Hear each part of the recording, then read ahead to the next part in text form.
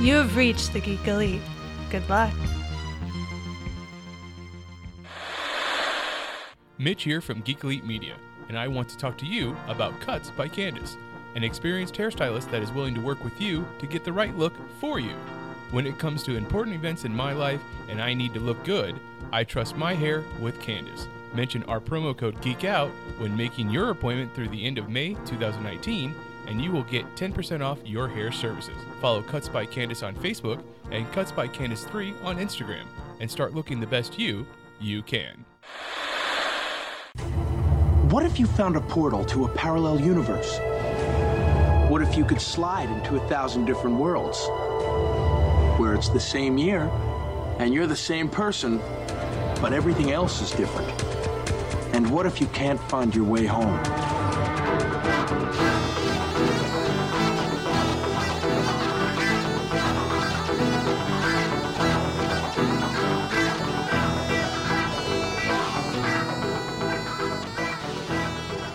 Welcome back for another issue of Imagine If.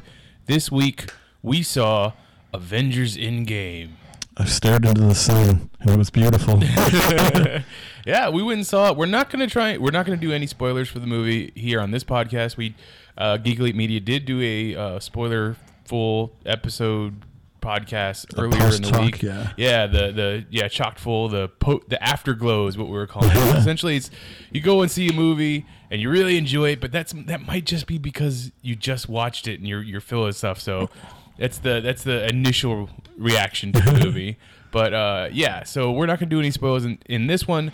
However, what we're going to talk about Thanos himself. We're going to kind of do a deep dive, so to speak, into Thanos, into the Mad Titan, some of the things that you should know about him from the comic books and the stories that influence Infinity War and maybe even Endgame. Yeah, just a lot of stuff for you to pick up because Thanos, he's got a lot of great stories. He was a top tier villain, and before the Avengers, like when he made his appearances, they were epics. So we got a lot of good stuff for you to check out. Yeah. So we'll definitely get into that, and hopefully we're all here at the end. Yeah, nobody snaps anything. Let's talk about the spin rack first, though, as always. Okay, so it's Wednesday, the greatest day of the week, and here we are at our local comic shops. Here's what to expect. From DC Comics, you've got Adventures of the Super Sons, part 10 of 12. So yes, that maxi series is almost to its conclusion. Very exciting stuff. I hear a lot of positive things.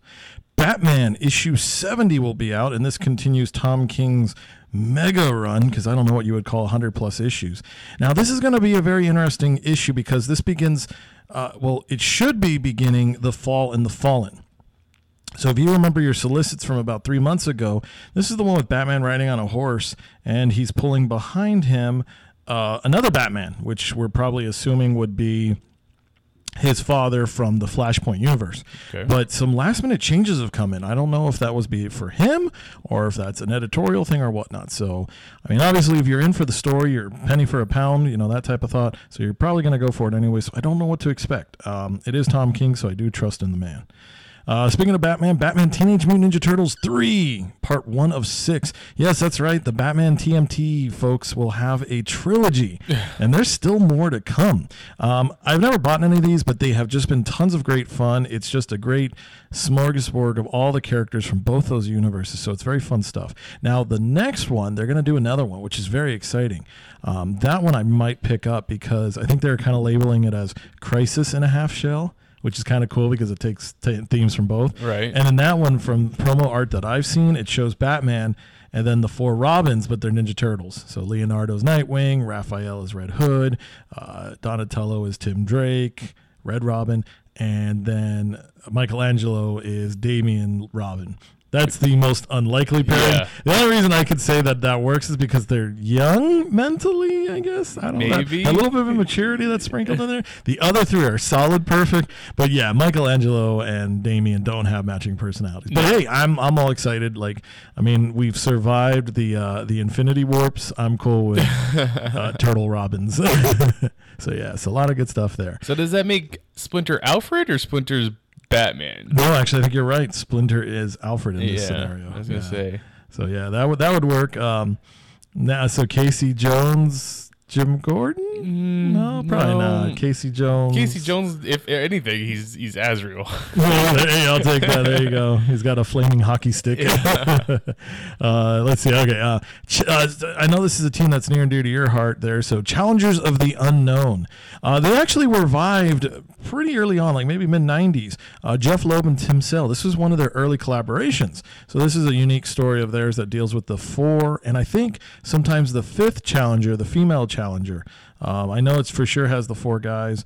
And so this was a nice 8-issue miniseries that's going to be collected up on them. It's funny you bring that up. Like you said, that's a team that's close to my heart. I've never read a Challengers of the Unknown book other than the new one that they came out of, Dark Knight Metal. Right. But I guess I just want someone to reboot it in a way that starts it off again, but with the original characters. I don't know how to say that, like a modern origin. Yeah, like a modern origin. Yeah, like Gail Simone just did with Plastic Man, or who Jeff Johns did with Hawkman. Kind of thing. Right. Like we need.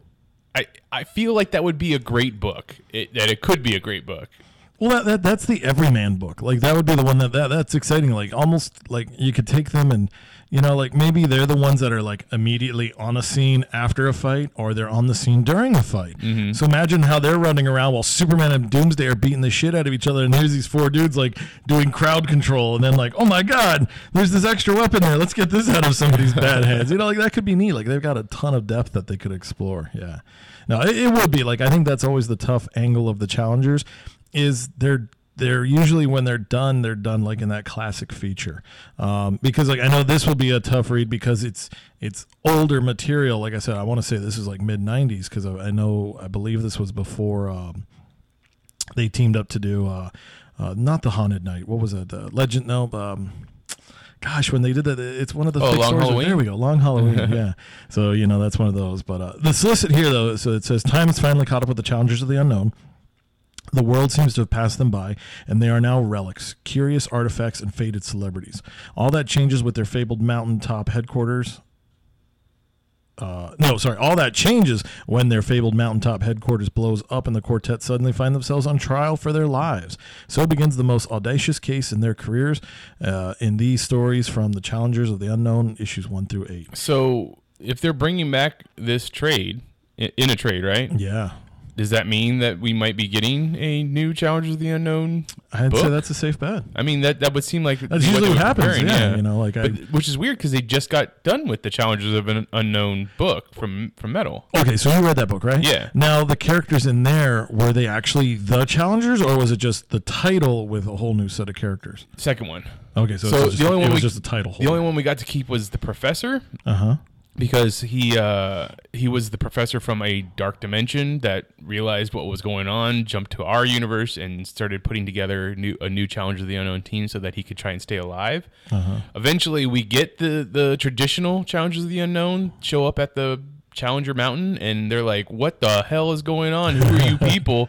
kind of thing. And they have their own professor, and they're just then the whole like, oh, your guys' professor is evil kind of thing, and the new Challengers are like, well, we were still doing good things, so I don't know what's how's that a bad thing? Yeah, so at the end of it, you're kind of like, I think that what they're trying to say is the teams are merging, but I don't remember. Like that, the story was very unmemorable. Ouch. Yeah. Yeah. So yeah, I mean, this gives me hope that something would be coming. Maybe they're revamping it and saying, okay, this time let's dump the whole AU idea, the alternate universe. Let's just get rid of that and have it be the 4 guys. Bring in the female Challenger, and then start adding to the team, make it bigger and better. That's my hope, at least. But yeah. So I don't know. But yeah, the collected edition, those are usually good signs. That's how I get my cheats. That's how I spoil myself. So we have a team like the Challengers of the Unknown at that level. I would say that also is what's that? Blackhawks. The Blackhawks is also a team at that level.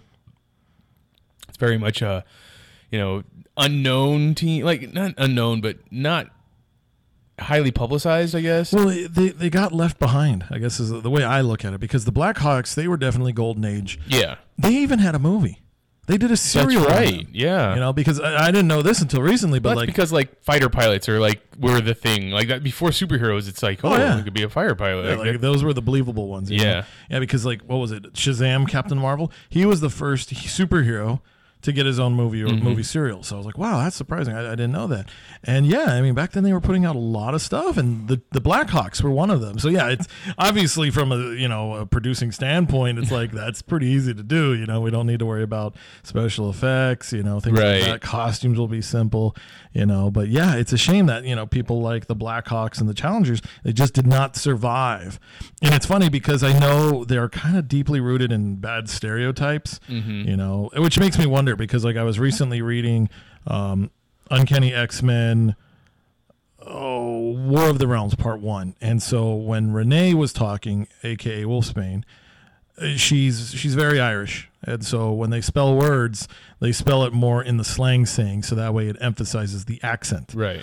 Now I know when they did that with the Golden Age of books, two things were happening. They kept that slang accent going on, and also some of those guys didn't know how to spell properly. Right. You know, like borrow, is it B-A-R? Is it B-O-R? You know, depends on how your dialect says it. And so it's interesting. And like I know definitely like when they brought the book, like when they brought the Blackhawks back in the 80s in the Action Comics Weekly run, a lot of people were kind of worried about it because, like, oh, no, these are very stereotypical guys. Right. But I think there is, like, in this modern world, you can embrace that, though, because here's a collective team of men and women from across the world that just want to stop evil, you know? So, I mean, if you get the right theme on it, yeah, there's going to be that backlash because everybody's got to put out a 24/7 news article, but to hell with that article. Give them the book that people would want, and I think that's a team that could prosper. Now, in Rebirth or 52 or New 52, I don't remember, we have Hawkwoman or Hawkwoman becoming the new Lady Blackhawk, right? Yeah, that's right. So was that Shaira or was that Kendra?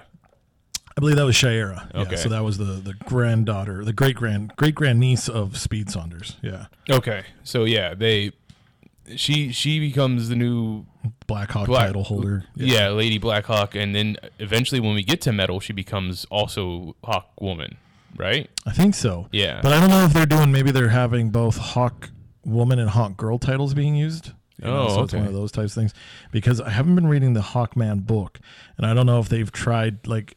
You're getting that book, right? No, I did. Oh, okay. I started, and it was interesting, like the whole Hawkman traveling through time to be with him, like to interact with his past selves, his past lives, to then put together who he actually is, kind of thing. Right. But after a while, I was just like, this is just too much. I couldn't stay up with it. Yeah, well, that's the hard part about Hawkman. Yeah. That first one or two arcs are good, and then after that, it's going to be like, if I really want to deal with a time cop, a space cop, I'll probably read Green Lantern or somebody else, you know? So I think, again, like there's a lot of characters that work better on teams, and that's where I think Hawkman is always the best. Yeah, I would say the same. It's like, I love the fact that they try and give him dimensions, but just let him be the berserker on some team that just is too hot-headed and swings that mace around. Yeah, well, just exactly like, all right, we recognize he's got a past, we recognize everything that's going on, but let's just give him his life now and let him live it, and we get to read about it. Yeah, you know? Because I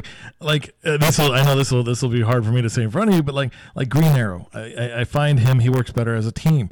So like same thing, like hey, let's get Green Arrow and Hawkman together and just let them butt heads a little bit. That's a little bit of fun sometimes, and then give us that rare issue where they like, hey, you want to go get a beer? Sure, and then they talk and hang out, and then they're doing great, and then all of a sudden it's like, hey, let's play a game of pool, and then that's when it all ends. So the reason I brought it up was because so you got the Team Blackhawk, Challengers of the Unknown. What's other teams like that that are lesser known but you enjoy in the DC universe? What you would say?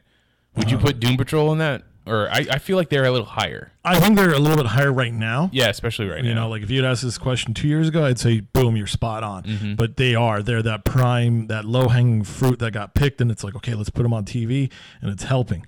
You know, but yeah, I would definitely say, Doom Patrol could be a part of that group. Gosh, that's tough. Sometimes, and I've always been curious about this, but like I've always often heard of the Seven Soldiers of Victory. That's now, true. Again, I don't know if that's just a title book. and like they just sprinkle people in because like I know Green Arrow and Speedy at one point were part of that. It seems like it's a very Golden Age thing, but they did use it in the Silver Age when they did that Silver Age 5-week event back in like the late 90s. So, I mean, I don't know, like maybe that would be a great title to pick up.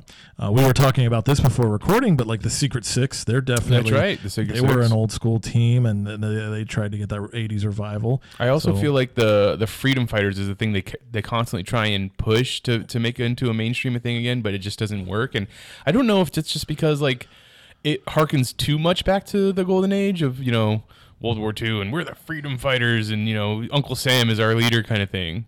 You know, I think we get that vibe because they keep selling us that vibe. Right. If they were to just do the book and be like, hey, they're the Freedom Fighters and they're taking on neo-Nazis and they're tackling today's issues, that'd be really cool. True. Like, I mean, and then could you imagine too, like, do some internal strife, you know, like let's, not that I'm going to open that can of worms, but imagine like, you know, they start talking about the immigration crisis. Yeah, what you know, exactly is the talking, American you know, way these days? Yeah, kind of thing, and then in the team, you know, you could have like obviously Uncle Sam. The hope is he's going to be the more open-minded one. So, but he's also going to be the middle of the road because he's going to be like, I want this to happen, but I also respect the laws, you know.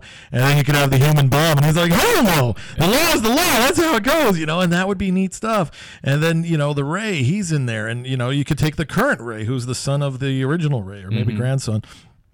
And I think that would be fun. That could be that. But yeah, they always just seem to be like, let's put him back into World War II and we'll put him back into that alternate universe. And it's like, you know, I think both companies really need to lay off the alternate universe stuff right now. You know, it's just a bit like, I mean, I don't mind it. I enjoy that stuff, but it's not special anymore because everybody's doing a different story. Yeah. And one thing I would definitely do, and I know this would probably hurt the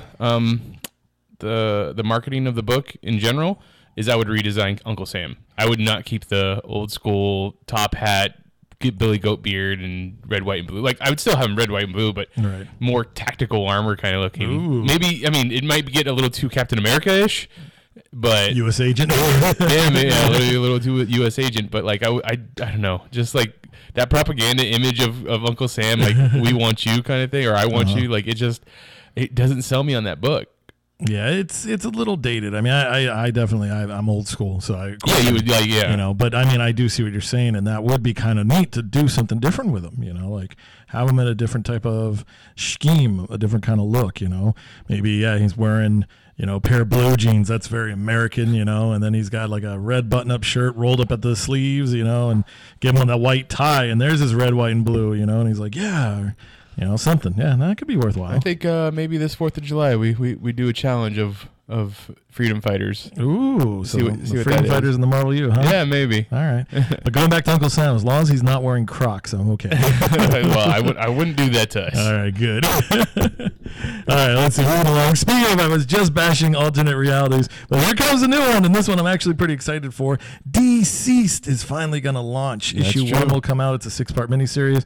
This one, I'm very, very excited because I love when Marvel and DC do the same story, and I don't say that in a disrespectful way. I just love to see different views on a situation. So, I mean, that's the whole premise of our show. well, exactly. Yeah, you know, and so I'm very excited. Like I went and bought the Marvel Zombies trade, and I'm super stoked to just kind of like I'm going to try to read, issue one, read them both, and then go from there. So I might be hyping this up more in my head, but I think this is going to be fun. Tom Taylor is the writer of this.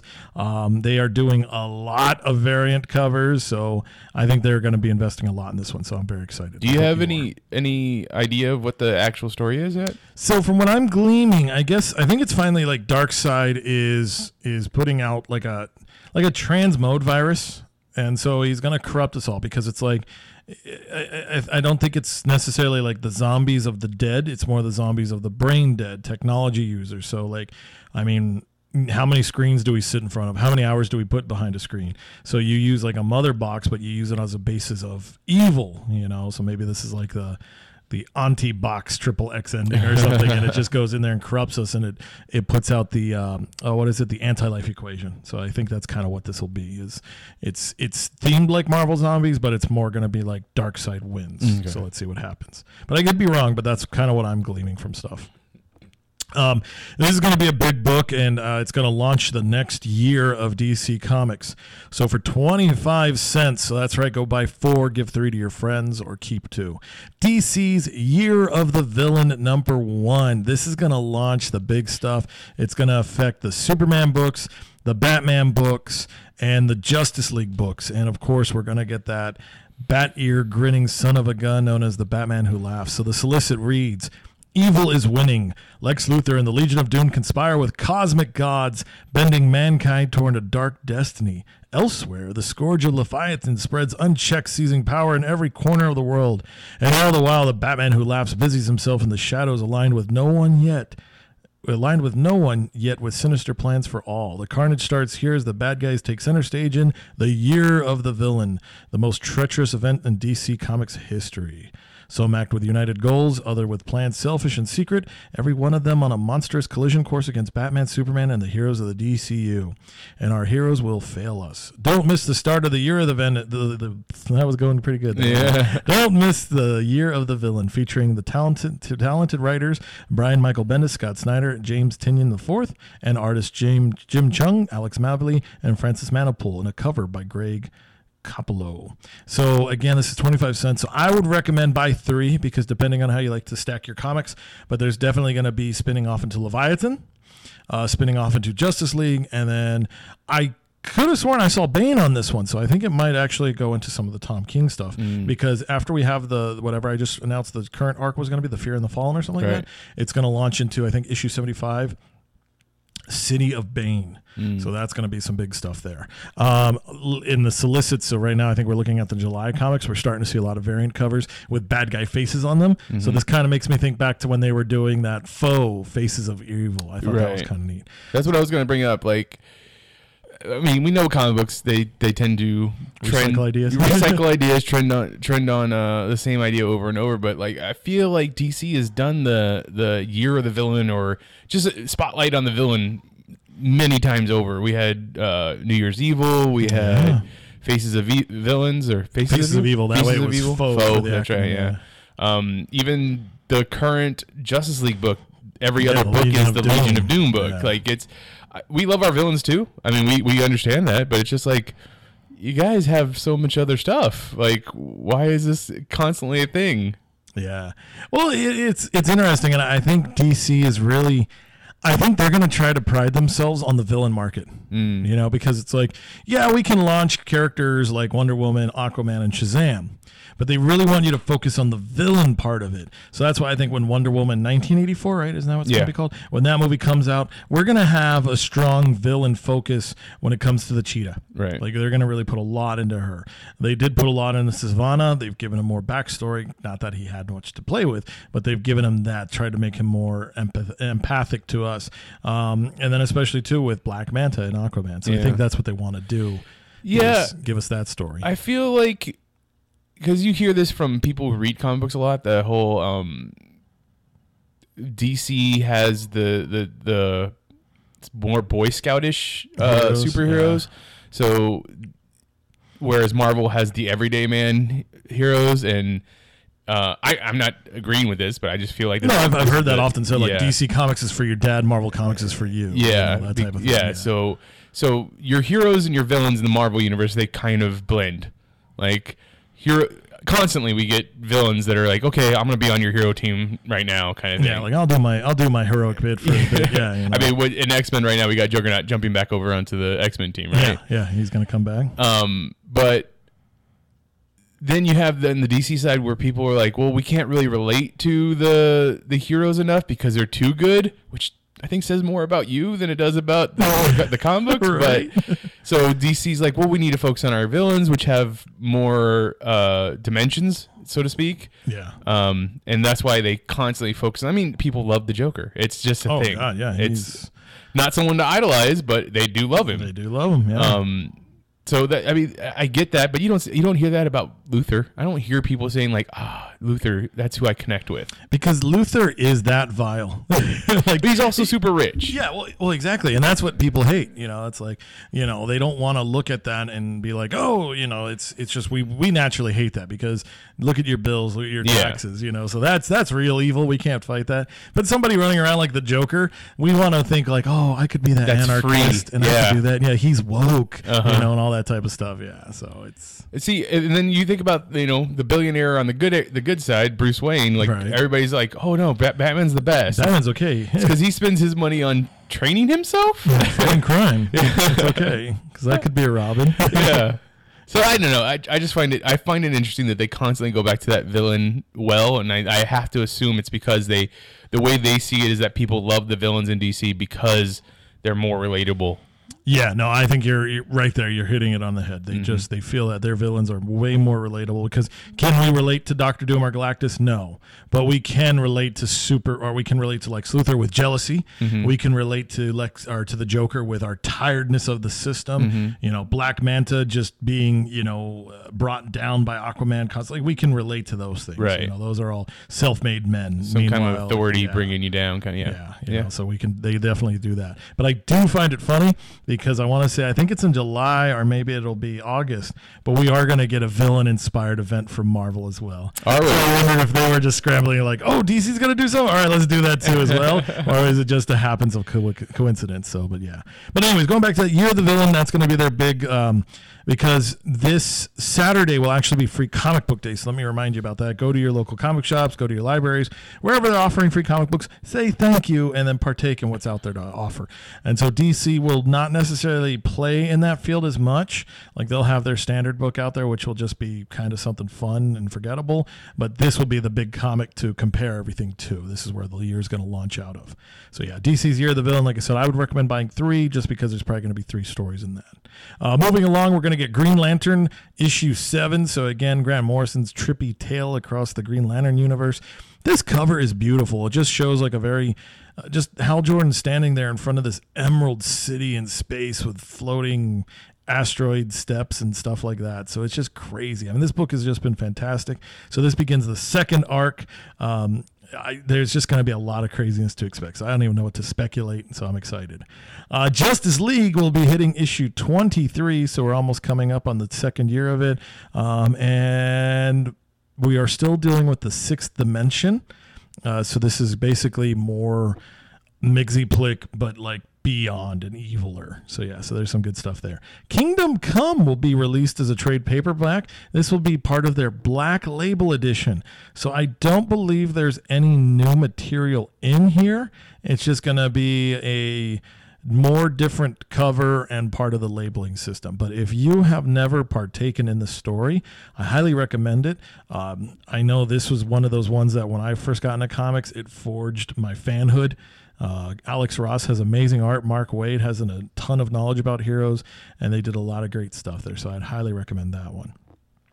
Wonder Woman and the Justice League Dark, The Witching Hour will be collected as a hardcover, so that'll contain that story arc, crossover with Wonder Woman, the JLD, and then Young Justice issue 5 will be hitting us. How far are you along in that book? Are you at issue 4 by chance? I'm not. I believe the last one I read was issue 2. Okay, so I'm a little behind. You're going to be getting some spoilers. Okay, like, there is some crazy stuff that's going to be happening. Yeah, like I don't know if you've read them already. Like I'll at least tell you the character it's going to be affecting. Superboy. Yeah, I heard that. You heard that? Okay, I mean, I didn't hear the spoiler, but I heard that Superboy is going to be really affected. Oh yeah. Okay, so I'm gonna wait then. Oh, the son. Okay, never mind. Yeah. Superboy has a wife and a kid. Yeah. Holy crap, that's insane. That is Connor as a father. So we have a 4th generation No, that'd be 3rd generation. Yeah, he'd be a 3rd generation. Yeah. That's crazy. Yeah. Honestly, like, wow. Like, because I was looking forward to see like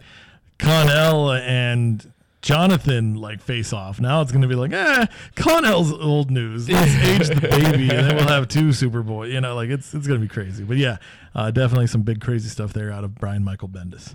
All right, speaking of Brian Michael Bendis, he will link us over to Marvel Comics. How's that for a segue? So coming at you from Marvel Comics this week, we have Age of X-Men continuing on via Prisoner X Part 3 of 5. On the Amazing Spider-Man side of things, issue 18. Wait. Before you move on, the Age of X-Men thing. Because of our roundtable, I got to catch up on a lot of X-Men, Uncanny X-Men. I did not read any of the Age of X-Men stuff. When Age of X-Men is finally over, yes, how many trade paperbacks do you think that will consist of? Because that's a lot of books. So I could see them doing, and this is going to be tough because you have the Age of X-Men Alpha and Omega. So how do you collect those? Because whatever you put it in, like my bet would be probably, I think, the Marvelous X-Men. I think that's going to be the main book. And so you do the Marvelous X-Men, and if I remember correctly, I think they're all 5-part stories. And there's 5-part stories. Prisoner X, Marvelous X-Men, Nightcrawler. Since they're Extreme X-Men? I don't know, but I don't think so. It's not ringing a bell, but I think there's at least 5 books. Okay. And so I could see this being 5, maybe 6 trades. If they really wanted to sell it, I would say do it as like 2 thick trades, collect the whole thing. So you're talking, 27 comics, do it something like that, 13 and 14, and Age of X-Men Alpha, Age of X-Men Omega, and it has the whole story. And then, if it all does well enough, a giant omnibus? Yeah, why not? That'd be nuts, man. Yeah, well, yeah. But those are the things, like they definitely get you, like, I mean, if Cyclops had been a part of it, I probably would have been more proactive to read it. But he's in our world. Yeah, he's in our world, and I am loving what they're doing. So, all right, so you caught up to Uncanny, right? Yeah, I mean, yes, I've read up to 16. Oh my God. So what are your thoughts? I've been wanting to pick your brain because I'm loving this, and I feel like this is kind of like, I feel like this is a story that you would like, this ragtag group of heroes and their backs to the wall. Like, so give me your thoughts. I do love that. I love the idea of Cyclops and Wolverine both being back from the dead, not exactly knowing what's going on around them, what world they're in. Wolverine even more so because, once again, his memories are all fucked up. And good. The two of them they rely on each other, and but they recognize that their relationship isn't the best. Like, neither one of them is going to be the best man at the wedding, but both of them will be there when they need it, kind of thing. That's awesome. So they're both kind of, up until issue 16, they're both like co-team captain. But then when, Scott's like, you're right, I fucked this up the last time, so I'm not captain. We're all captain. Like, we're all the leaders of this group. So it's going to be more of a democracy, I guess, so to speak. The whole, like, the ragtag team, who is left, and they're gonna, like, those are the X-Men, like, kind of thing. That is nuts. Like, it took me a second to realize that when we had the Age of X-Men snap, so to speak, right, it wasn't all mutants. It was just all X-Men. So people that had been a part of the team in one way or the other are the ones that, well, at least, sparsely got taken to this new world. Mm-hmm. That's why when you go, the team, quote unquote, goes to see the Morlocks. Like, why weren't all of these people gone? It's because they weren't X-Men. They're Morlocks. Like, they're mutants. The mutants are still around. It's just they're not part of the X-Men, which is it's weird. It's the weird line, and that was what, like, I was getting at earlier with the whole villain thing. Like, especially with the X-Men and the X-Men part of the Marvel universe. Right. Every one of the X-Men's villains has at one point in time been on the X-Men team. Has been a hero, so even to the speak. Sentinels. Even the Sentinels. Yeah. And that's because the X-Men themselves, since their creation, have kind of also been the villains. Because the people, so to speak, have hated them. Like, they have been against the X-Men because they are against mutants. Like, they are the ultimate reluctant heroes. They are the one. I mean, Marvel loves to paint Spider-Man as the, J. Jonah Jameson wrote another op-ed piece about how I'm a bad guy, but people still love Spider-Man. They're like, oh, thanks, Spider-Man. Like, every once in a while, there's a cop that's like, well, he's also like, you're a villain. I'm going to take you in. And then he saves him. He's like, oh, no, you are a good guy. Even with the X-Men, it's still like, nah, you guys are evil. You are We weapons. just saw you stop a black hole from forging in Central Park, but get the hell out of here, you damn mutie. Yeah. So I think that's the reason why that line blurs so much in the X-Men part of the universe. Oh yeah. Well, it's easy because like when you look at motivations, like the X-Men, their motivation is survival of all. Mm-hmm. The villain's motivation is self-survival. You can't fault them for that. No, You know, you really no. can't, you know? Yeah. So. And like we go back to this, the whole. Yeah, if you want to say the Xavier dream is that we all live together with the humans, but the Magneto side is like, nah, they're trying to kill us. We need to kill them first. Yeah. Like that's the back in the day. I don't think you'd say that about Magneto anymore, or this version of Magneto, or He's all over. So How was that twist? yeah, When Magneto shows up, you're like, oh, it's Magneto. What the hell? Him and Scott were just friends. And then all of a sudden, no, it's Joseph. Yep. Like, wow. No. So yeah, I am enjoying that book. I like where they're going with it. That whole like they keep talking about and I'm not reading Astonishing anymore, so they keep talking about Xavier in the past tense and how he's dead, but I thought he was alive in Phantom X. He is, but I don't think he's let everybody know that. That is weird. It's 'Cause Xavier. part of that Astonishing arc was Psylocke. She was in that book, wasn't she? Yeah, but Psylocke, I know. She's she's nobody and also or no. and- So that Psylocke that you see in this book, that's Kawanin. Right. So that's the original. So like the mentality of Cyclops or sorry, of Psylocke, she's gone. She's over in the Age of X book. No, I understand that. Oh, okay. But yeah, you're exactly right. So I don't know. Yeah. It's No, Xavier hasn't really revealed himself yet. He kept it very tight that he's back. And it's weird because it's like sometimes they allude to it's like, oh no, everybody knows, and then sometimes they allude to it's not. Mm-hmm. I think that's what House of X, Powers of X is going to do. Like this will be the big return of Xavier to the X-Men proper. Another alternate reality, something I don't know. But I mean, I guess Rogue and Gambit were a part of that Astonishing team, and they're off on Mr. and Mrs. X Yeah, in they're in outer honeymoon. space. So maybe they haven't told anybody. Wasn't Beast on that team?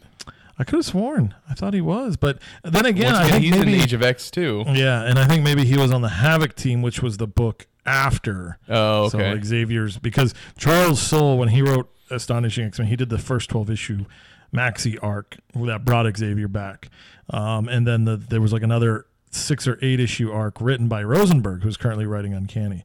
So I actually kind of want to go back and read Rosenberg's Uncanny, or his Astonishing arc, and then read that New Mutants Dark Souls and see if anything from that spills off into what he's doing here. Because, I mean, the guy does love his continuity, so that's pretty cool.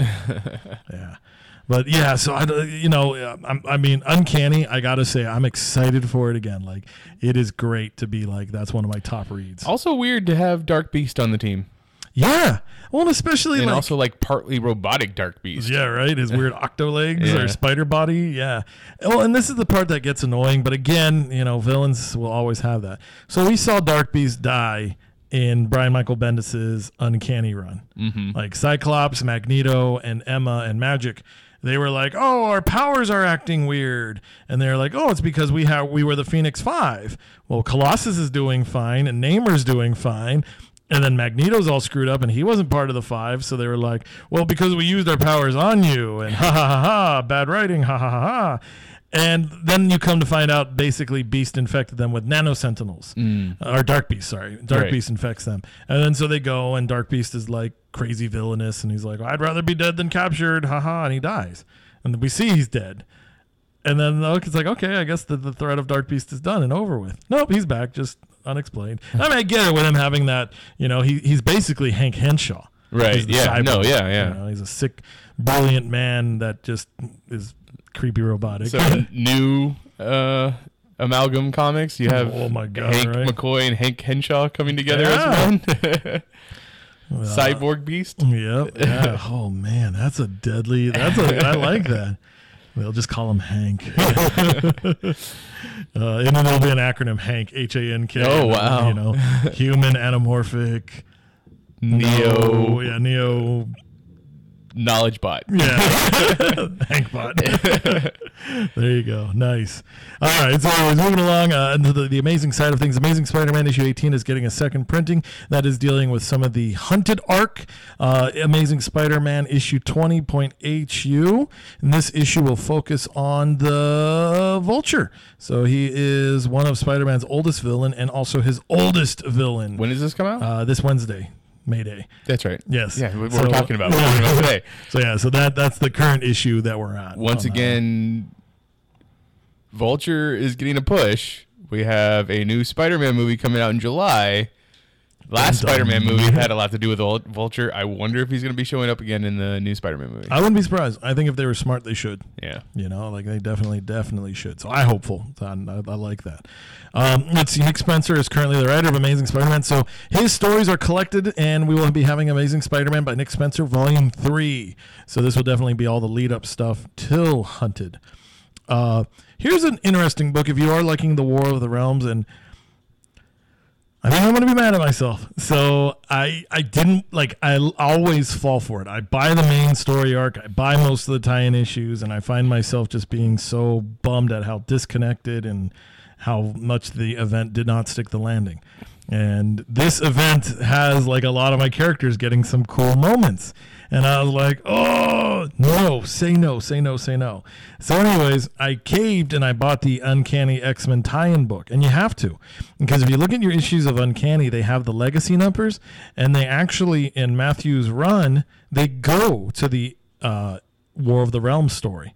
So it's like issue 11, 12, 13, 14, 15, and then War of the Realms 1, 2, 3, and then Uncanny 16, and so on. So it's like, son of a bitch. I didn't order it. I didn't bother with it, and now I'm missing it. And I read it. I read the digital. Loved it. Wow. But again, it's Matthew Rosenberg. It's his team. It's what he's doing. So that was really good. So anyways, if you are enjoying War of the Realms, I think this one is going to be good. Why? Because I didn't get it. So now it's going to go skyrocket in price. So they are doing an Art of War of the Realms trade paperback. So that's very exciting because you're going to see a lot of the variant covers, a lot of the character sketches, and even stuff that didn't get approved. So like, how should Daredevil have looked in this case, or whatever the case would be. So those books are always chock full of spoilers and what ifs. So definitely, if you're enjoying it, treat yourself some more. Avengers: No Road Home issue 7 will be getting a second printing. Black Panther: Killmonger by any means. His recent miniseries will be collected as a trade paperback. Champions will be celebrating their 5th issue, and I'm not too sure if this is this is the tie-in one. So for those of you Cyclops fans, the Champions will re-team up with Scott Summers. And that's right, Scott does have all his memories, so he will know these guys, and it's going to be tough for them because now they're teaming up with adult Scott. So how are they going to feel about that? Shenanigans ensue. Cosmic Ghost Rider Destroys Marvel History, Part 3 of 6. We're halfway through that arc. Dead Man Logan, Part 7 of 12. I've been enjoying that one. It's tying up a lot of the loose ends, so that'll be kind of neat to see what's going on. Gambit is getting a collected trade paperback. Gambit, the King of Thieves, complete collection. So this was his series by James Asmus and Clay Mann. So this could be really interesting. Again, he's getting a feature trade. Now, I know they do have their own miniseries, but I wonder if that means there's going to be some major plans for Gambit, or was this just the thought process of, hey, he's going to be having a movie? Oh, maybe. I don't know. Yeah, I mean, I don't know if the movie had any influence on this one because it's been pushed back so much and canceled that it at this point they would have either canceled the idea or not. It's not like it was so close that they missed a deadline or a cutoff or something like that. Well, exactly, yeah. But I mean, it's collecting old stuff, so but who knows, yeah. And hopefully, it could be Disney's mandate to be like, hey, how about you bring up more interest in the character and then we'll talk about doing a movie. Happens. Yeah, so maybe. So if you want to save Gambit, buy this trade. Let's see. Major X Part 1 gets a second printing, and Major X issue 3 will be out. This 6-part miniseries that nobody asked for is going to be out there. So this is, I'm not even going to talk about it. Major X, as you've told me because I haven't read it, is the son of Cable. Yes. So that means the adopted daughter of Cable, Hope, and the son of Cable both exist in the same world now. Or maybe is Major X in a different dimension? It's not necessarily a different dimension. It's in a different time. Like this is going back to like 80s. Oh, okay. So this was like when X-Force was at its heyday. I guess I shouldn't say 80s, 90s. So this is like right around the first appearance of Deadpool and So X-Force when this became is that X-Force. Rob Liefeld's hating. Yeah, exactly. This is like, shit, I should have made another character. I need more money. I'll say I made a character. It's like the Sentry. It's Right. going to be like that. So Right. I don't know what to tell you. Some of us have good taste and some of us don't. So this is interesting. Not to get off too far of a tangent, but if you take into just the Cable part of the Summers family, you have Cable, Strife, Wi-Fi, Hope, and now at Major X. And he even had his son Genesis. I think it was an adopted son, but Cable did also raise another kid. Wow, I didn't know about that. Yeah. So that Wolverine killed him. it makes sense, because that's what I was going to draw the parallels to. Because over at Dead Man Logan, you have Dead Man Logan or Old Man Logan, Actual Logan, X23, Gabby, Dakin, Jimmy. Yeah, Jimmy from the Ultimate Universe, World. Yeah. Sabretooth, if you want to believe that he is related in some way or not. And then, what'd you say the name of that clone that showed up in the Search for Wolverine was named? That clone robot, Albert? Albert, thank you, yeah. So, I mean, there's a lot of similarities, and then you go back to the connecting thing of Cable was originally supposed to be Wolverine. Oh, no, that's what they did in the Ultimate stuff. No, Cable was originally supposed to be Cannonball. Oh, that's right, Yeah, Cannonball. Cannonball. So that was. But crazy. yes, they did do that in the Ultimates. Yeah, they decided like, the hell with it. Let's just make Wolverine. Let's make Wolverine be even more cool. Yeah, well, it's funny because it's like I know, like when we first met, like I think when you were trying to introduce me to Chris Jeetzy, it was like this guy understands the Summers family tree. It's like these characters have become so convoluted, and it's funny because like when you were a new fan, it was daunting to like try to like learn these trees and whatnot. And nowadays, some of these, some of the newer fans have been around. And so now it's like we're not worried about that. It's like, oh yeah, all the different Wolverines, sure. Like I can't wait till we have Wolverine Force, W Force, I won't doubt it. Yeah, so it's something else. I mean, I guess technically you could throw in Hulkverine in there because he has part That's true. Wolverine. He's part Wolverine. Then let's go to the MC2 rep. We'll pick up Wild Thing, Oh, bring her man. back. Yeah, the daughter of Wolverine and Psylocke. Yeah, let's get them all in there. What is it? Into the Spider-Verse, into the Wolververse. That'd be fun. But yeah, anyways, Major X, proceed at your own caution. I trust you. I hope you have good taste. Man Without Fear, Death of Daredevil trade paperback will be released. This was if I remember correctly, a 5-part miniseries that bridged the gap from Charles Soule's Daredevil to Chip Zdarsky's Daredevil. And I'll be honest with you. I bought it out of fan loyalty because it was like, oh, okay, this is a Daredevil arc. It didn't look that good because it didn't have the same artist. So that tells me, it's just like, hey, let's just get something out there, keep publication going, which is totally fine. And this series actually blew my mind. It was better than I thought it would be. It really got inside Matt's head, and it dealt with the fact of your body is broken. Like you hear about people when they talk about a loss of a limb and they have phantom limb pain and stuff like that. This one was great, so I really highly recommend it. If you are a fan of Matt and you passed on it, pick up this trade, treat yourself. Marvel Tales, Avengers #1. So in continuation with Marvel's 80th anniversary, they are bringing back the Marvel Tales title, which was a classic reprint Spider-Man book, and now they're featuring other characters. So in this one, you will actually get a reprinting of Avengers issue 16, the first time they changed the Avengers team. And if I remember correctly, I think that's the first time we see Captain America say Avengers Assemble on a cover. Thor was the one who actually coined the phrase Avengers Assemble. Then you get issue 57 reprinted, which is the first appearance of the Vision. And then you get issue 264 reprinted, where we meet the new Yellow Jacket. And I believe this was the female Yellow Jacket. I don't know much about her. She was a very tragic character from what I hear.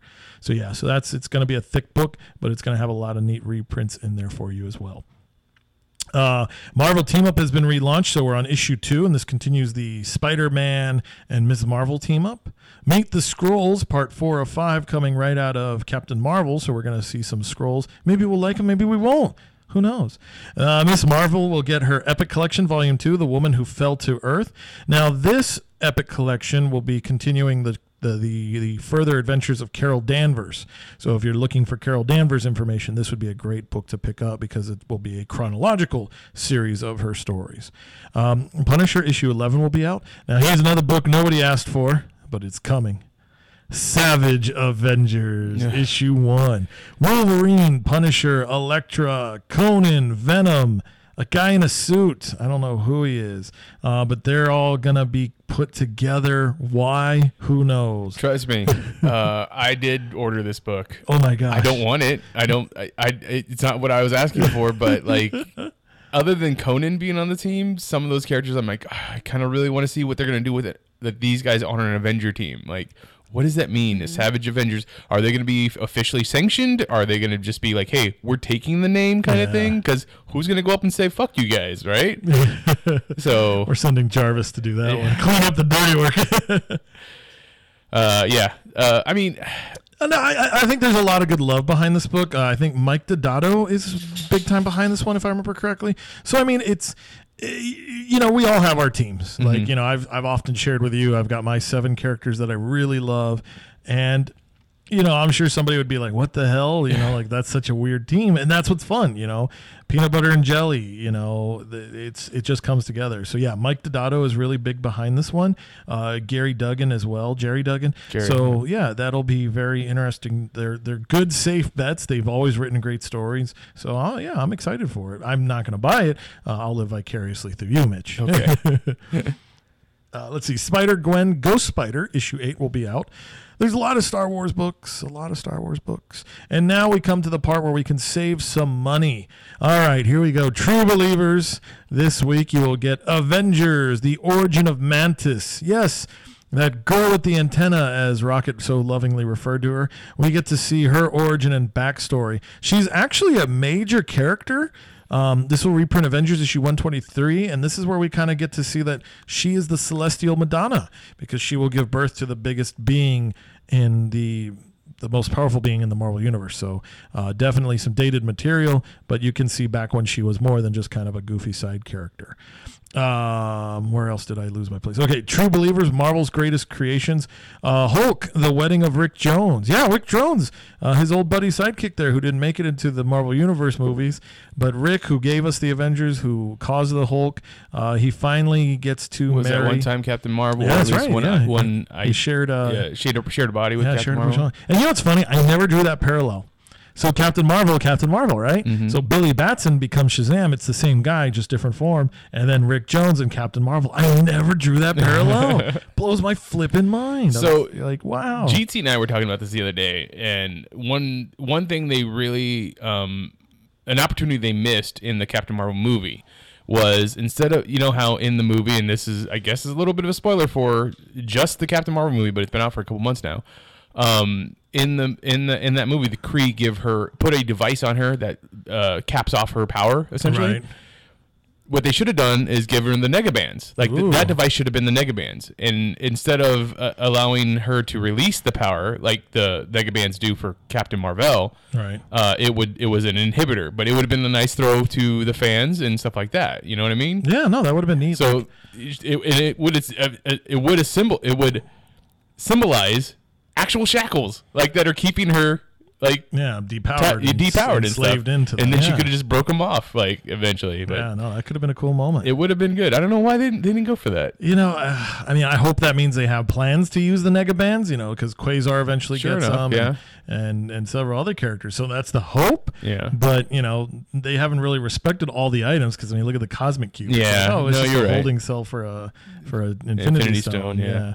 But yeah, but anyways, here we get to see Rick Jones marry Marla. I can't think of her last name, but she's Death. So right, Rick the one Jones, that showed up in Ben Reilly's Scarlet Spider book. Yeah, so that'll be very interesting.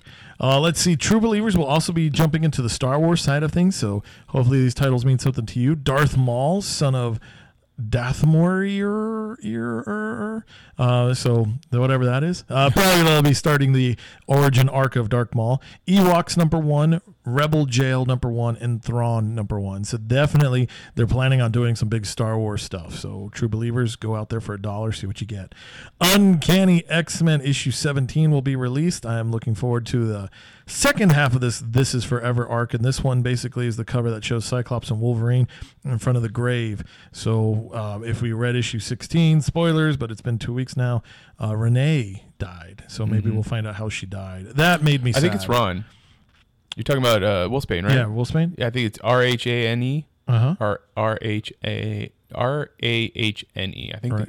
I always thought it was Ron. Oh, I always thought it was Renee, but now it's We'll have to interesting. talk to some Irish folks. Irish too, folks. Yeah, see what's find going out on. what it is.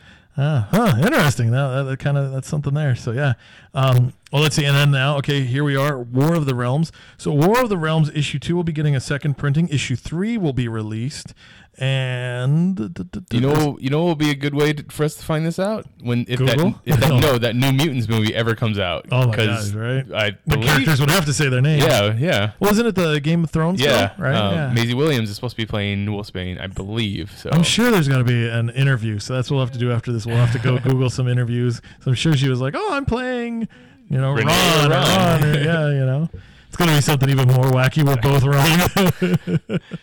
But anyways, so War of the Realms issue 3 has a ton of variant covers, so definitely choose wisely. War of Realms Strike Force, the Dark Elf Realm will be out there, and if I remember correctly, I think this is the one. Nope. This one, actually, this is funny because this kind of seems like this would be more the Savage Avengers. So you've got Punisher, She-Hulk, Blade, the Jaime Reyes. No.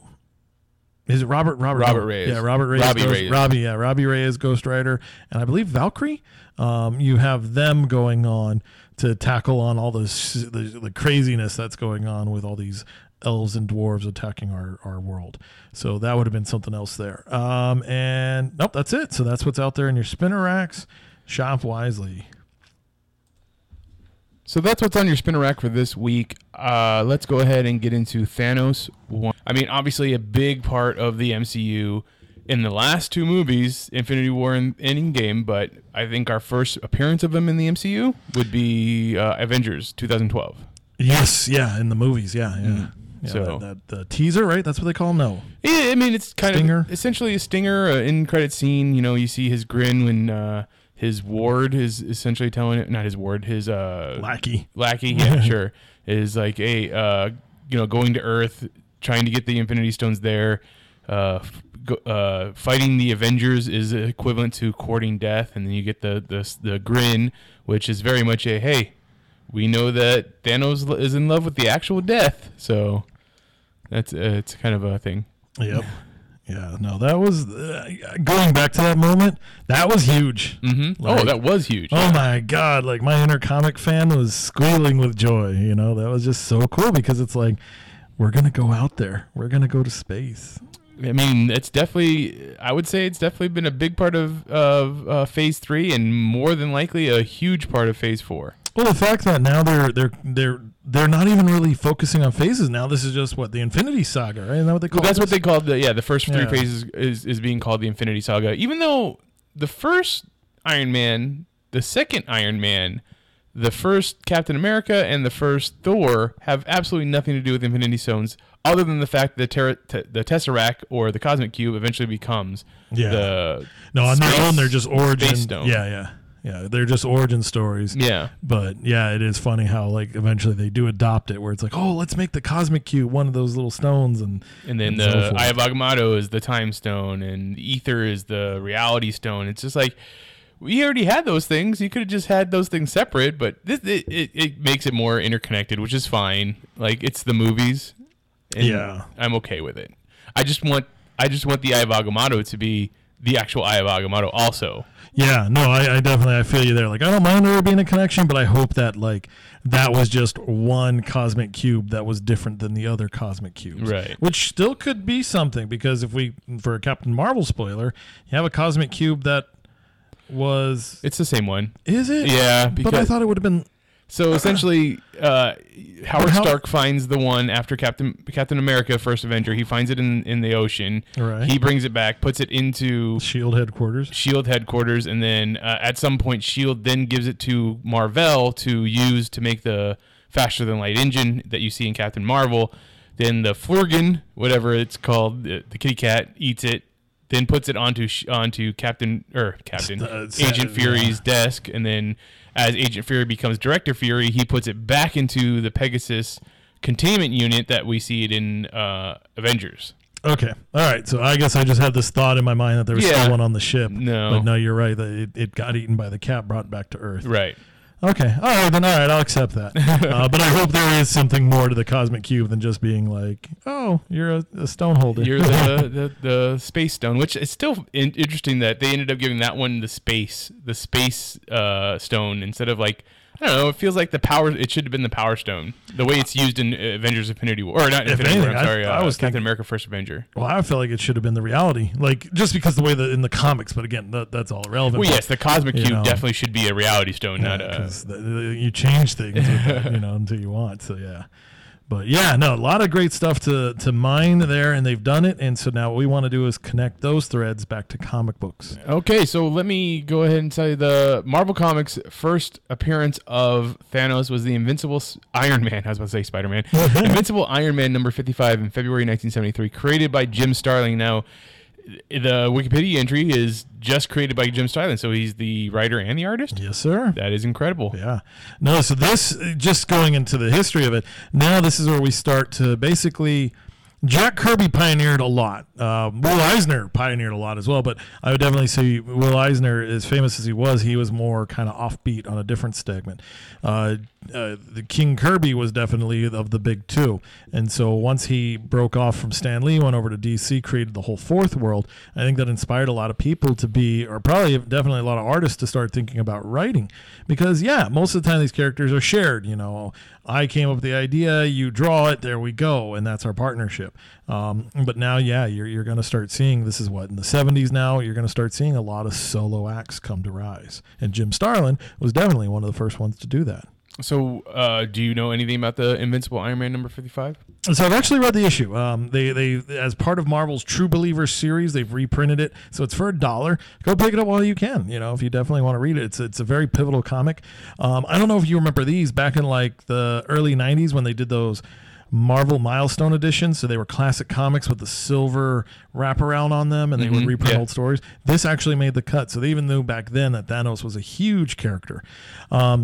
It's goofy. It's such a weird offbeat tale. Thanos does not look like how he does. Really? He's actually he's kind of very thin looking, because even as Jim Starlin himself said, he based it off of the idea that he wanted to do the New Gods. He was like, yeah, I want to have my own version and stuff like that. So Thanos is a ripoff of the guy in the chair, Metron.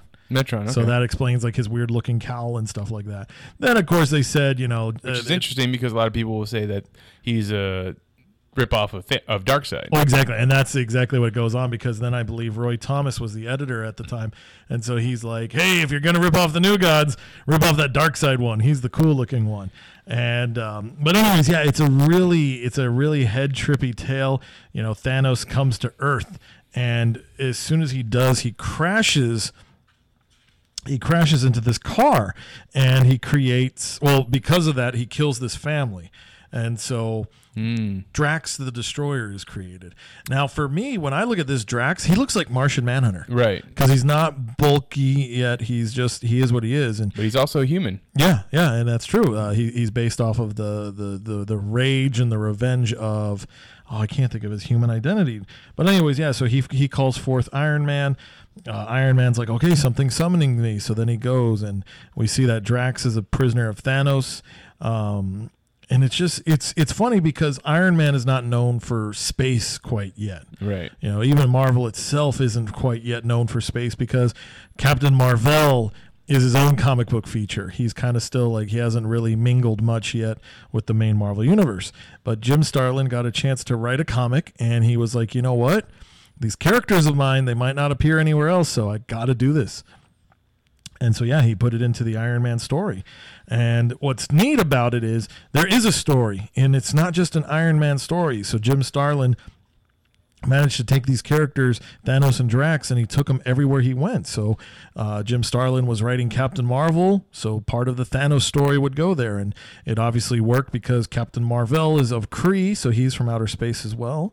So we get to see some of the action flow over there. But the story reads, it's a big story, Iron Man 55, Invincible Iron Man 55, because it gives you all of it. It gives you the groundwork. It talks about being on the planet Titan, how they're the children of Maker, and it kind of introduces the Eternals. Now, I've always been curious. I guess they don't necessarily call them the Eternals yet, because the Eternals is credited as a Jack Kirby creation. But we do see Mentor and Eros, eventually gets recolored because he was purple looking just like Thanos, and so was Mentor. So they eventually get recolored so they look more humanistic, the Caucasian color skin. But Eros eventually becomes the Avenger we know as Star Fox. Right. So he's got his charming ways of manipulating emotions, which I kind of find funny because now that makes me think of him as kind of like Psycho Pirate. But yeah, no, it's a really trippy tale. It's the original origin of all those guys and ties together. So we do know that Drax is charged with killing Thanos because he wants to get revenge for the fact that him and his daughter were killed. And when they were reborn as Drax and Moonstone. So yeah, really, really wild. Jim Starlin, if I remember, he's actually the artist on this one. Yeah, he is. He's the artist on this one. Mike, I don't know if it's, I want to say Frederick. I know he's a British fellow. He did a lot of comics. He did a lot of great stuff. So he was the co-writer on this one. But yeah, this was pretty much a one-man team on this one. So just a few of the other characters that Jim Starlin has created in the past. You have the Blood Brothers,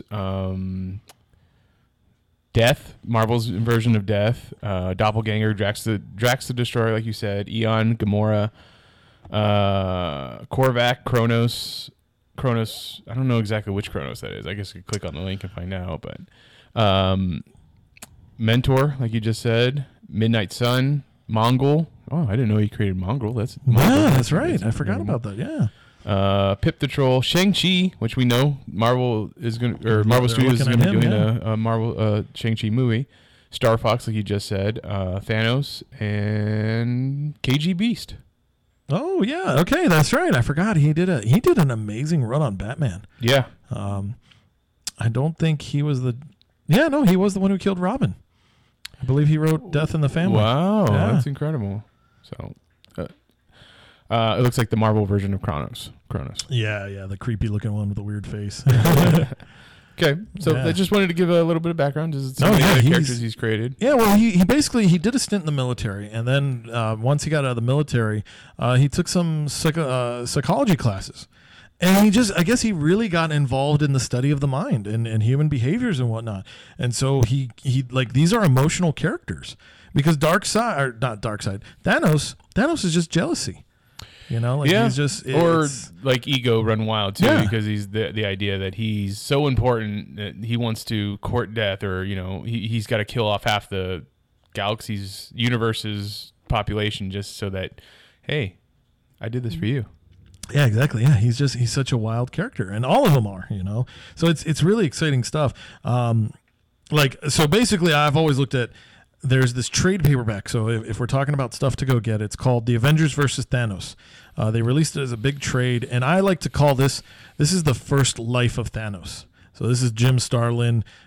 He was going all over the place. So many of the titles, it goes from like Iron Man, Captain Marvel, Marvel Feature, Daredevil, Avengers, Warlock, and then it finally concludes in the big Avengers Annual Issue 7, which then continues into Marvel 2-in-1 Annual number 2. But yeah, he was all over the place. So this wasn't like, like you'd look for the little headers on top of the comics and to buy it. So this was just the growing threat of Thanos. And this one really ties more specifically just into the Avengers, because the Avengers do wind up needing the help of Captain Marvel and Warlock, which sounds very much kind of like what our movies are based off of. And it's crazy, it's the stakes are high. He's pursuing a cosmic cube at this point, and he's just trying to get all powerful to destroy everything recreated in his image, kind of thought. So, which sounds very much more in tone with Endgame Thanos as opposed to Infinity War Thanos. Mm-hmm. But yeah, it's a great trade paperback. If you could go out there and get it, it's pretty hefty. It's like about $35.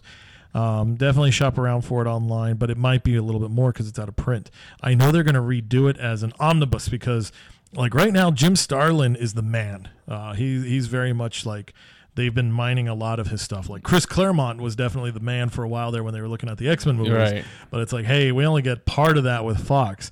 So Jim Starlin, a lot of his stuff will be recollected. So they're doing omnibus editions, which will feature the story and everything involved. Now, do you find it strange? Because like we talked about how he's the counterpart essentially to Darkseid. Now, Darkseid, I feel like whenever the Justice League goes up against Darkseid, they defeat him, but they never kill him. Like they might imprison him on the Source Wall, they might turn him into a baby kind of thing, but like they never kill him. Thanos, it seems like they kill him every time they go up against him, but yet he always comes back. Well, it's funny because even with Darkseid though, he had that too. When he first appeared, his first main story was just the New God stuff, and it tied into Jimmy Olsen's book, Mr. Miracle, and several others. And they did have a conclusion. I've never read it yet, but it's The Hunger Dogs. So DC did a graphic novel special called The Hunger Dogs, which was supposed to fix the ending of the New God stuff. Because if I remember correctly, I think they were done with it. They just they didn't care for those comics. Like DC was just like, but the fans really loved it. They thought it was something new. It involved Superman. It gave us Intergang and all that crazy stuff. And so they didn't really close it off. They brought it back again in the 70s, and they did like a 6-issue reprint series, and they changed the ending of some of those issues. So like if you actually want to read the New God stuff, they've put a lot of it right back together in trade, but there's a 6-issue miniseries that did that. And so they did end it. Like they did put a close on it. But of course, you can't get rid of a character like Darkseid. He's just too awesome. Right. So they brought him back in Justice League. And in this one, I want to say it was issues like 180, 283, and 184. And it's the first time where we have the Justice League, the New Gods, and the JSA team up to go after it. And so basically, the people of Apocalypse, they're going to resurrect Darkseid. It speaks a lot to the similarities of what Starlin was doing with Thanos. So I think it's kind of funny how those two characters feel each other. Like Darkseid is cool for the look. So that's what, and then kind of the spectacular cosmos of it all. So that's what leads to Thanos. But the actual heroics and the adventure and the quest, that's what fuels the story for both of those two because they start going after it. I do find it funny that in that one, Darkseid was like, hey, I'll just destroy, Darkseid finally, when he comes back, he's like, I'm going to destroy Earth 2, and let's put Apocalypse there. So that way we'll have our own galaxy to conquest. So they both had that jackboot, Earth killerness in them. Right. Very, very crazy stuff. But yeah, like going back though to that Avengers versus Thanos, so I'm reading that trade. I'm about like halfway through.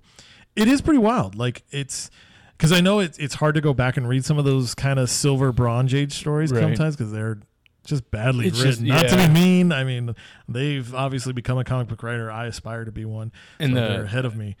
But the printing just the colors and the printing is just, I don't like the old newspaper print looking stuff. Yeah, no, it's definitely a relic of its era. But I picked up this trade right before Age of Ultron came out. And I got to say, like, it did enthrall me. I got caught up in other stories, newer comics and stuff like that. But it did. It was really a neat quest. It's a great tour de force of the Marvel Universe. So that's what I think is neat. And I really like how the MCU movies did that as well. So, like, while most people will really cite the Infinity Gauntlet and the Infinity War and the Infinity Crusade as the big epic of Thanos, that definitely is. They're great stories, but I would advise you to definitely go check out that first story arc because it is like, I want to say like 20 to 30 issues somewhere in there. Everybody's in it at the time, Reading these stories, it definitely exposed me more to Captain Marvel, and even Warlock, getting to read more of his character as well. And it's just really cool stuff. Like the visuals are amazing. The stakes are definitely high. I had to cheat because since we're going to talk about it, I was like, I better read the last two issues. So reading that Avengers Annual number 7 and Marvel 2-in-1 Annual number 2, the scope of that story, at least in my eyes, and everybody's going to see it differently, but the scope of that story, I feel like they plucked a lot of what you're going to see in Endgame from that. Just the desperation, the big enthralling battles, like it definitely comes from there. They actually reprinted just those two issues. It was called Thanos, the Final Threat, 2-page one-shot book that they put out, or two comic books collected as one shot, and they put that out there, and it's really skyrocketed. Like, if you're going to go search for it, it might be cheaper to buy the big trade instead of just the 2-part series, but that was like the grand epic right there. Like, that was the omega to this whole story, and it really was just going to be like, okay, here's where it is. This is where everything goes through. And I mean, he's got the Avengers beat, and it just so happens to be that luckily after he kills Adam Warlock, that somehow the essence of Warlock gets Spider-Man and triggers a nightmare. And then that causes Spider-Man to be like, I have to go and save these people. I have to go in outer space. Luckily, he runs into the Thing. And with the Thing, it's like, oh, well, I can fly into space. Sure, not a problem. And they go and luckily good triumphs over evil.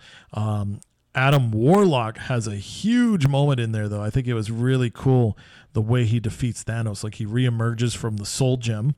So the Infinity Gems are definitely there, but at this point, I don't believe there's 6 yet. That will eventually get fleshed out more in the Marvel Universe. But yeah, so he goes on his quest, or he comes back from the gem and just annihilates Thanos and turns him into a statue.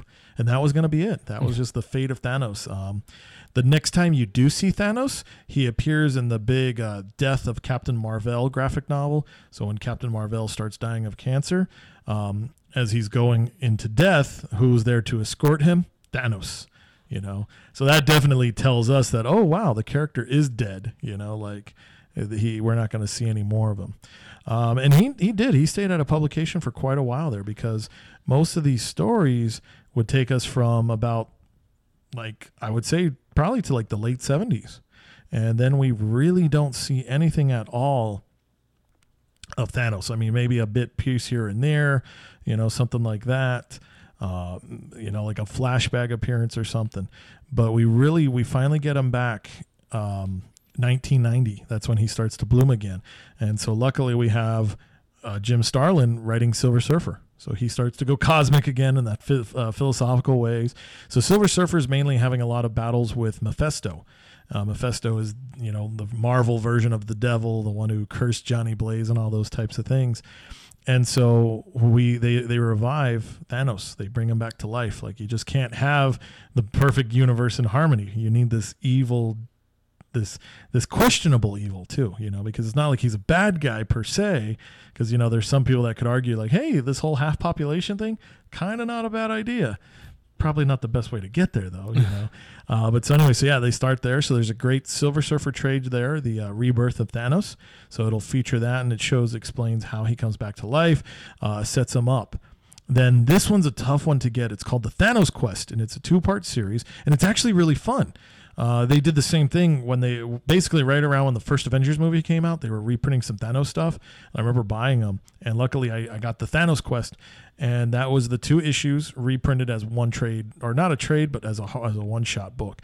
And that one's actually really fun to read, because you see that Thanos goes up against the Celestials, and not necessarily like the Celestials with the thumbs up, thumbs down looking stuff, but just these like celestial gods, and he tricks them. He winds up getting their stones. So you see as he goes around collecting the 6 stones to just put it on his gauntlet and become, all powerful. Now, is he also a Celestial, or is he the son of a Celestial? So he's part of the Titans, as they call them. Yeah, because he's the Mad Titan. Yeah, he's the Mad Titan. And so, like, I guess the best way to look at them, like, it's tough because, like, okay, so let's go to DC real quick. Like, when you look at the new gods, do you necessarily think of them as gods or aliens? Yeah, aliens. Yeah, and and then it's the same thing with Thor and the Asgardians. They're more just a form of aliens, right? That might have came to Earth at one point. And those Earthlings were like, "Oh, these guys are super powerful, so they're gods." Yeah, so that's how I kind of consider Thanos. He's just a real powerful alien. They're definitely more regal and advanced than us, so that's why they may appear to us being very godlike. So, in the grand scheme of the universe, they're not that much more important than, say, an Earthling, but they are definitely more powerful than an Earthling. So yeah, you'll see that. Which kind of brought me to one of the things that I wanted to know is or not wanted to know, but wanted to talk about is that power wise, like Darkseid has the Omega beams, but Thanos, does he necessarily have superpowers? According to the Wikipedia entry, he's got superhuman strength, speed, agility, durability, longevity, superhuman physiology of the Eternals. Genius level tactician, skilled hand-to-hand combat, and plasma energy projection, which I've never seen the plasma energy projection part. Obviously, most of the time he's depicted having the Infinity Gauntlet, so he has the power of at least the power of one stone at a time, if not all. But the whole like super speed or superhuman strength, speed, and stuff like that, maybe that's superhuman, but he's an alien, a Titan, so we don't know if he's above average for Titan or, average for a Titan kind of thing. Well, but even then, so he's always been considered a mutant Titan. Okay. So because I think you have the Titan. Well, so you'll have I think it's the Eternals is like the whole set of them. So the Titans are the good looking ones, and then the Deviants are the bad looking ones. Mm-hmm. So he's a merger of the two. Okay. So that's So like even though we see Star Fox is his brother, if you look at Star Fox, he looks just like a man, normal physique. He has the power of flight and things like that. But then you look at Thanos and he's just this thick Hulk of a dude. So definitely I'd say I would say that the Titans are definitely more stronger, faster at peak levels compared to humans, but then Thanos is definitely a little bit higher up on their scale. That's what I would say, because they'll each have their powers, kind of like how Orion to Scott Free, things like that. Yeah. So each of them have their own power sets and abilities. So that was just what he was blessed with. And he's got that weird chin. And I didn't, because he's part Skrull. Yeah. Actually, he was. Was he? Yeah. At one point, they tried to say his mother was a Skrull. Wow. And that just did not fly. People were like, that makes him less. Yeah. What was I going to bring up? Talking about powers. Oh, yeah. So I know I didn't read it, but I believe you did. The most recent run miniseries, Thanos Wins. Oh, yes. So, oh, gosh, I can't think of the writer's name right now. It wasn't Starling because he was going to be doing his own Thanos thing, and they kind of screwed him over. Yeah, the two stories apparently seem similar. But what I was going to bring up about that was just that it kind of dives more into his origin, right? Because I know that's the book that they kind of gave away his actual name that his mother named him or was going to name him or something like that. Yeah, that was and it doesn't necessarily tie into his origin. It just reveals that little nugget that he would have been named. I can't remember. It doesn't matter. Yeah, but so that was an interesting story. I'm trying to see if I can find out who wrote it. It's just it was definitely a thing to throw out there because of the Infinity War and Thanos being a big part of the MCU at that point. So bringing him back into the limelight in the comic books was obviously a great idea. So I thought maybe they were going to be bringing in some more of his origin or diving more into it in that book, but you say they didn't. No, so that book, so Thanos Wins was kind of neat because it plays with the idea of his death, and it kind of tackles more again of his ego, because the thought process there is we're at the end of all, just very close to entropy, and Thanos is just trying to get that last bit of love and he can from Lady Death. And so the quest is he needs to defeat the Fallen, which is basically a Silver Surfer with Mjolnir, and he's kind of blackened instead of chrome. And Thanos has an ally in the Rider, which is Frank Castle, who's been given the power cosmic and the spirit of vengeance. So with this little piece of time stone, because the gem has been broken, so he's got a little piece of it, he goes back in time, grabs our Thanos from the 616, takes him into that future. So the two of them conspire. They're going to defeat the Fallen, which they do. And then during that, Thanos of the 616, our Thanos, looks at himself as an older man, and he's like, you're scum, you're garbage. Like, how could you let yourself become this? Then he figures out, you're hoping that my anger will cause me to kill you so you could finally have a death. No, I'm not going to do that. He takes the gem, goes back to where he needs to be in time, and then that whole timeline's obliterated. Wow. Because whatever Thanos did, he wins. Right. So it's a weird little twist on it. So it's a really fun read. Donnie Cates, I think, wrote it. Oh yeah, that makes sense. Because the Ghost Rider, yeah. the Cosmic Ghost Rider, yeah. And so I mean, it's really fun. It's just it's comic books at its comic bookiness, which is really fun. The Ghost Rider definitely got a lot out of it.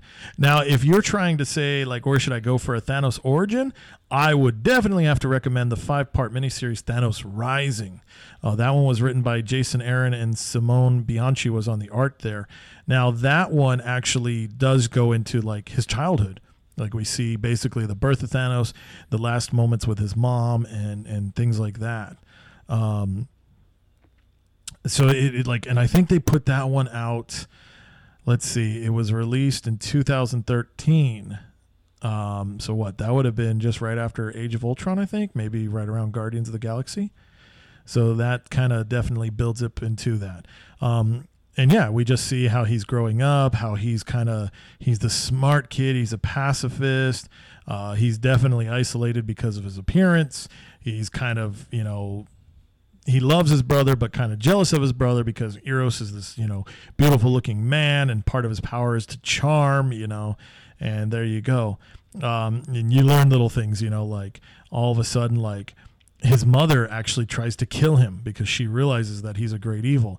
So they turn around and, nope, you can't be killing your children. So they stick her in a mental institution.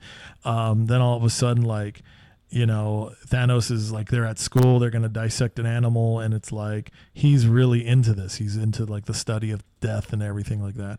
And you just see ultimately his rise to power and going about all the things he did. It's a great, I think that would be a great book for you to pick up if you're going to get interested in what the Eternals could be. Because I think if you go and read the actual Eternal stuff by Jack Kirby, it'll probably be a big turnoff. This might be a really good origin for both Thanos and the Eternals as well, to see how those people are. But yeah, as it stands, that would definitely be the current origin of Thanos. And it's kind of funny because it's not written by Starlin, and I believe he has no input into this as well. So I think he's probably not a fan of it, I would say, but Marvel put it out there. Yeah. They commissioned him to create a character, so they own it. I mean, he created it, but they own it. Yeah, so they've got it now. That was part of that Marvel Now stuff, so there was definitely a big push there. It's a really good looking series. I passed on it. I kind of regret doing that. But again, it's, like they're great characters. They're great villains, and considering that I had his first appearances and whatever the origin was of then, I decided to go with it. But I know Jason Aaron, he's a huge, he's a big fan of stuff, and he's got some great stories. So I would definitely say put that one on your radar as well. So let me ask you this. Is Thanos the ultimate bad guy in the Marvel universe? Because you have like the Red Skull, but that he'll show up all the time in Captain America books. Right. You have Doctor Doom. He's always going to be around the Fantastic Four. You have Magneto. He'll always be around the X-Men. Thanos only shows up every once in a while, maybe once a decade or something like that. Right. And it usually takes all of the Avengers or all the heroes in the universe to go up against him. Right. But is there someone worse? Is Mephisto worse? Honestly, is Galactus worse? I would have to say, and it's funny because I'm glad that you named those two specifically. Thanos had his own book. I want to say this was 2006, like right around when Marvel started doing the Annihilation. Mm-hmm. So a lot of it spun out of that book. And the first 6 issues of that arc was written by Jim Starlin, and it actually had Galactus versus Thanos. And Thanos just, he manhandles Galactus. He's like, who actually is a Celestial. Yeah, and Galactus is a character from before the Big Bang. He was like somebody to survive that. So I mean, I would definitely say Thanos is worse than Galactus, because Galactus is like a storm. It happens. You're not going to get mad at a tornado. Your house is still going to get destroyed. You may lose people and things, but you can't get really mad at it. But Thanos is just as powerful as a storm, and he chooses to come after you. Right. So that's what makes him worse. When you talk about Mephisto, same thing in its nature. It is what it is. Mephisto's a schemer, and he's causing all kinds of problems and things like that. He sometimes has been good, only to his benefit, and even then, he has helped the heroes because even he realized that Thanos is too much. Mm-hmm. Yeah, because you can't take anybody's souls if all the souls are gone. Yeah, exactly. So it's like, oh man, this guy's gonna put me out of work. Yeah. So I would definitely say, like when it comes down to it, Thanos is definitely the evil of evil. Now you mentioned Doctor Doom, and I would say those two are definitely of the same level. Oh, really? Yeah, because granted, when you look at space and all that stuff, rarely do the humans get to go to a planet where it's like, oh, we look like we're Titans, like we're amazing and stuff like that. No, humans are always, that backwater planet. They don't even know space transports yet. But Doctor Doom, it's because of their mind and the way they scheme. Because, Doctor Doom, he did it all. He studied the sciences, but he also studied the mysticism. Right. So he understands both of those realms and worlds. Same thing with Thanos. They've alluded to that, where it's like, yeah, he may be an alien of to us, but he's definitely studied a lot of the cultures and ways of his planets, or of his planet and things like that. So I put them like on the same level, like I think that would be a cool, actually, now I'm cooking it up in my mind, I think that'd be a great series, like Marvel, Doom versus Thanos, because even in their names, it's like the Red Skull. Okay, well, it's a skull. I guess that's scary, but Doctor Doom, Thanos, it's like, oh, shoot, so those two would definitely be some top shelf level guys. Galactus, Mephisto, Magneto, they have their causes, they have their ways, but at the end of it, some people could survive. But with Doom and Thanos, you're either going to be enslaved or you're going to be killed, just because they're cunning SOBs, stuff like that. So yeah, if we're going to talk about some of the stories of Thanos to look at, I recommend, and I really had a great time with this one. So like I said, I definitely mentioned, like the lives of Thanos, just because of the way his character has been structured. Definitely, read the Infinity Trilogy, the Infinity Gauntlet, Infinity War, and Infinity Crusade. They're great stories. In the Gauntlet, Thanos plays a big part because he's the main villain. But in the second two parts of the story, he's not as much the focal character, but he definitely comes in to advise the heroes and villains of what they can to survive. Then there's a story, that was the one that I was recommending, when Thanos had his series. Gosh, I wish I could get a date on this. But it was Thanos issues 1 through 6, and it was written by Jim Starlin, and that one was called Epiphany. And that was the one that I was talking about, where Thanos and Galactus have to fight. Because it's called the Hunger. It basically takes over Galactus, and it's having him quest for power. So it's kind of like a Infinity Gauntlet in reverse. And now like Doom or Thanos is like, I got to stop that big purple guy, shut him down. Another fun one that was really wild, and it didn't sell that well when it first came out, but I think it's a worthwhile one. It's probably more of a what if. At least when it was first published, it was just something to do. Because I don't know if you remember that era when Marvel was doing those The End, X-Men, The End, Fantastic Four, The End, and all that stuff. So they did one titled Marvel, The End. And the guy to shut down all of Marvel creation, Thanos. Yep. I remember that. It was his big story there. So again, Jim Starlin wrote that one. They deal with the Heart of the Infinite. So Thanos manages to get it, and he realizes that it's just too much, because it was like this Pharaoh Akhenaten. I'm horrible at my Egyptian. But basically, he gets the Heart of the Infinite. He starts destroying everything, and it's like Thanos, it's like, well, it's my right to destroy everything. And then he does have the chance to destroy everything, and it's like, well, this is boring. Let's not have that happen. So I think they've actually made that story in continuity now, just because of the popularity of Thanos. So that's a definite big one there. I know there's a lot of fan love for Captain Marvel right now. So if you want to get some more of the origin of Captain Marvel, an interesting place to start is the death of Captain Marvel. And that was the first time we see Thanos post his death, written and drawn by Jim Starlin. And that's a real touching, emotional story, because this, like, Captain Marvel, it's funny because we always joke about, like, nobody stays dead except for Uncle Ben and Bucky.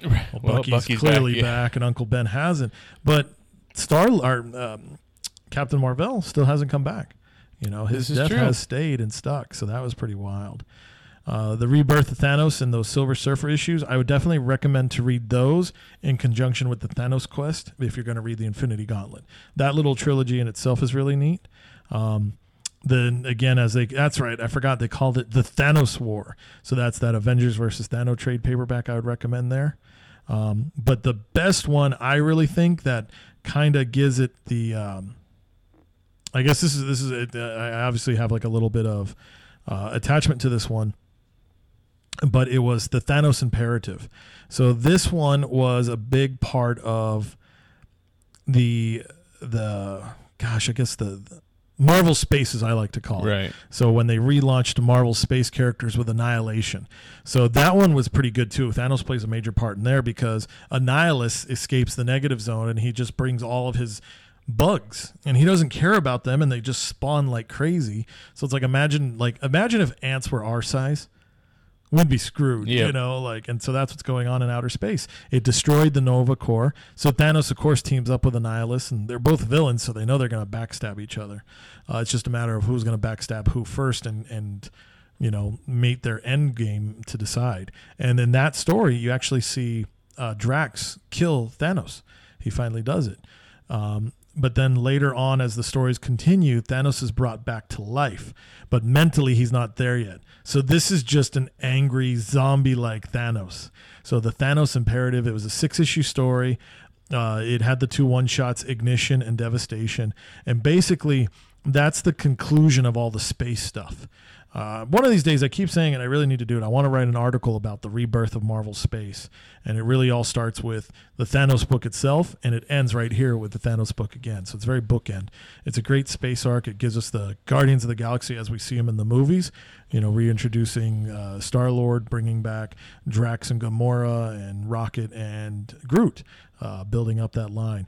But that story, though, the Thanos Imperative, you could probably find the trade, and it'll have the whole set there. Wow. Like, you want to talk about characters dying and not coming back? That was the plan. I don't even want to tell you who dies in that book, because when you read it, like, it's so emotional. It was very good. The folks behind that one, Dan Abnett and Andy Lanning, they do some amazing stories. Like, if you ever get a chance to read some of their stuff, I highly recommend it. But yeah, that Thanos Imperative, that is like, to me, that is the quintessential Thanos story. You know, because it's like, it's bigger than Earth. You know, Earth is not a big part of this at all. And you just see every space hero out there trying their best to stop this guy. And Thanos is just full mad on. Because, and again, this is like him brought back to life. And he's like, I don't want to be alive. I don't care for this life stuff. I was with death. I was happy. So to hell with it. If I'm going to go out, I'm going to take everything with me. So yeah, that was a very, very spectacular story. So, yeah, before we wrap it up, one thing I wanted to bring up is one thing that I really remember Thanos from is the idea that he plays a vital part in the current iteration of Deadpool, because when Deadpool is killed, you know, or anytime that Deadpool dies, he gets to visit Death. Death is infatuated with him. She's in love with him, kind of thing. It's essentially, it should be the same one that's married to Rick Jones. It's the same one that paid visit to Ben Reilly. It'd be the same one that Thanos is in love with, and Thanos finds out about this, and is like, hey, this guy is getting a little too close to my girl. Over the grave of Deadpool, he sprinkles some like space dust, magic space dust, whatever you want to call it, and it gives an extra boost to Deadpool's healing factor. So it's kind of another way of Deadpool never being able to die, so that he can't get close to Death, who is in love with him, that Thanos is also in love with. Now, that's pretty funny, because right? It's like, I guess, like, because in the comics, the thing is, like, there's one person that he fears, and it's, you know, he obviously fears the Hulk. He doesn't want to fight the Hulk. But now it sounds like the real reality is he fears Deadpool, because he doesn't want him getting close to his lady. That's right.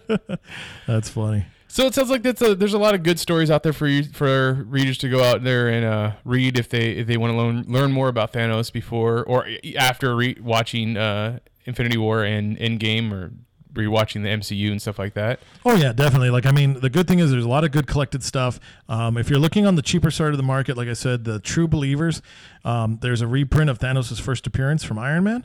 There's also a reprint of him up against the Avengers, issue 125. I think it's just called Avengers versus Thanos. I mean, it's $1, so it's not too bad. It's not too super exciting, but it was a big penalty issue. Thanos, The Final Threat, reprinting those 2 annuals. That's a huge one. And there's just a ton of trades out there. A great thing to do is go to your local library and request some of these trade paperbacks, see if they can put them in stock, and then read them. And yeah, there's a ton of Thanos. I mean, there's definitely a strong story for each decade, I think, is a great way to look at it. Yeah, that's a good way of looking at it. You know, there's a lot of good stuff there. All right. If you have any questions or ideas or stories that you'd like to throw out there about Thanos, we'd love to hear from you. You can find me on Twitter. I'm at Mitchipedia, GEM.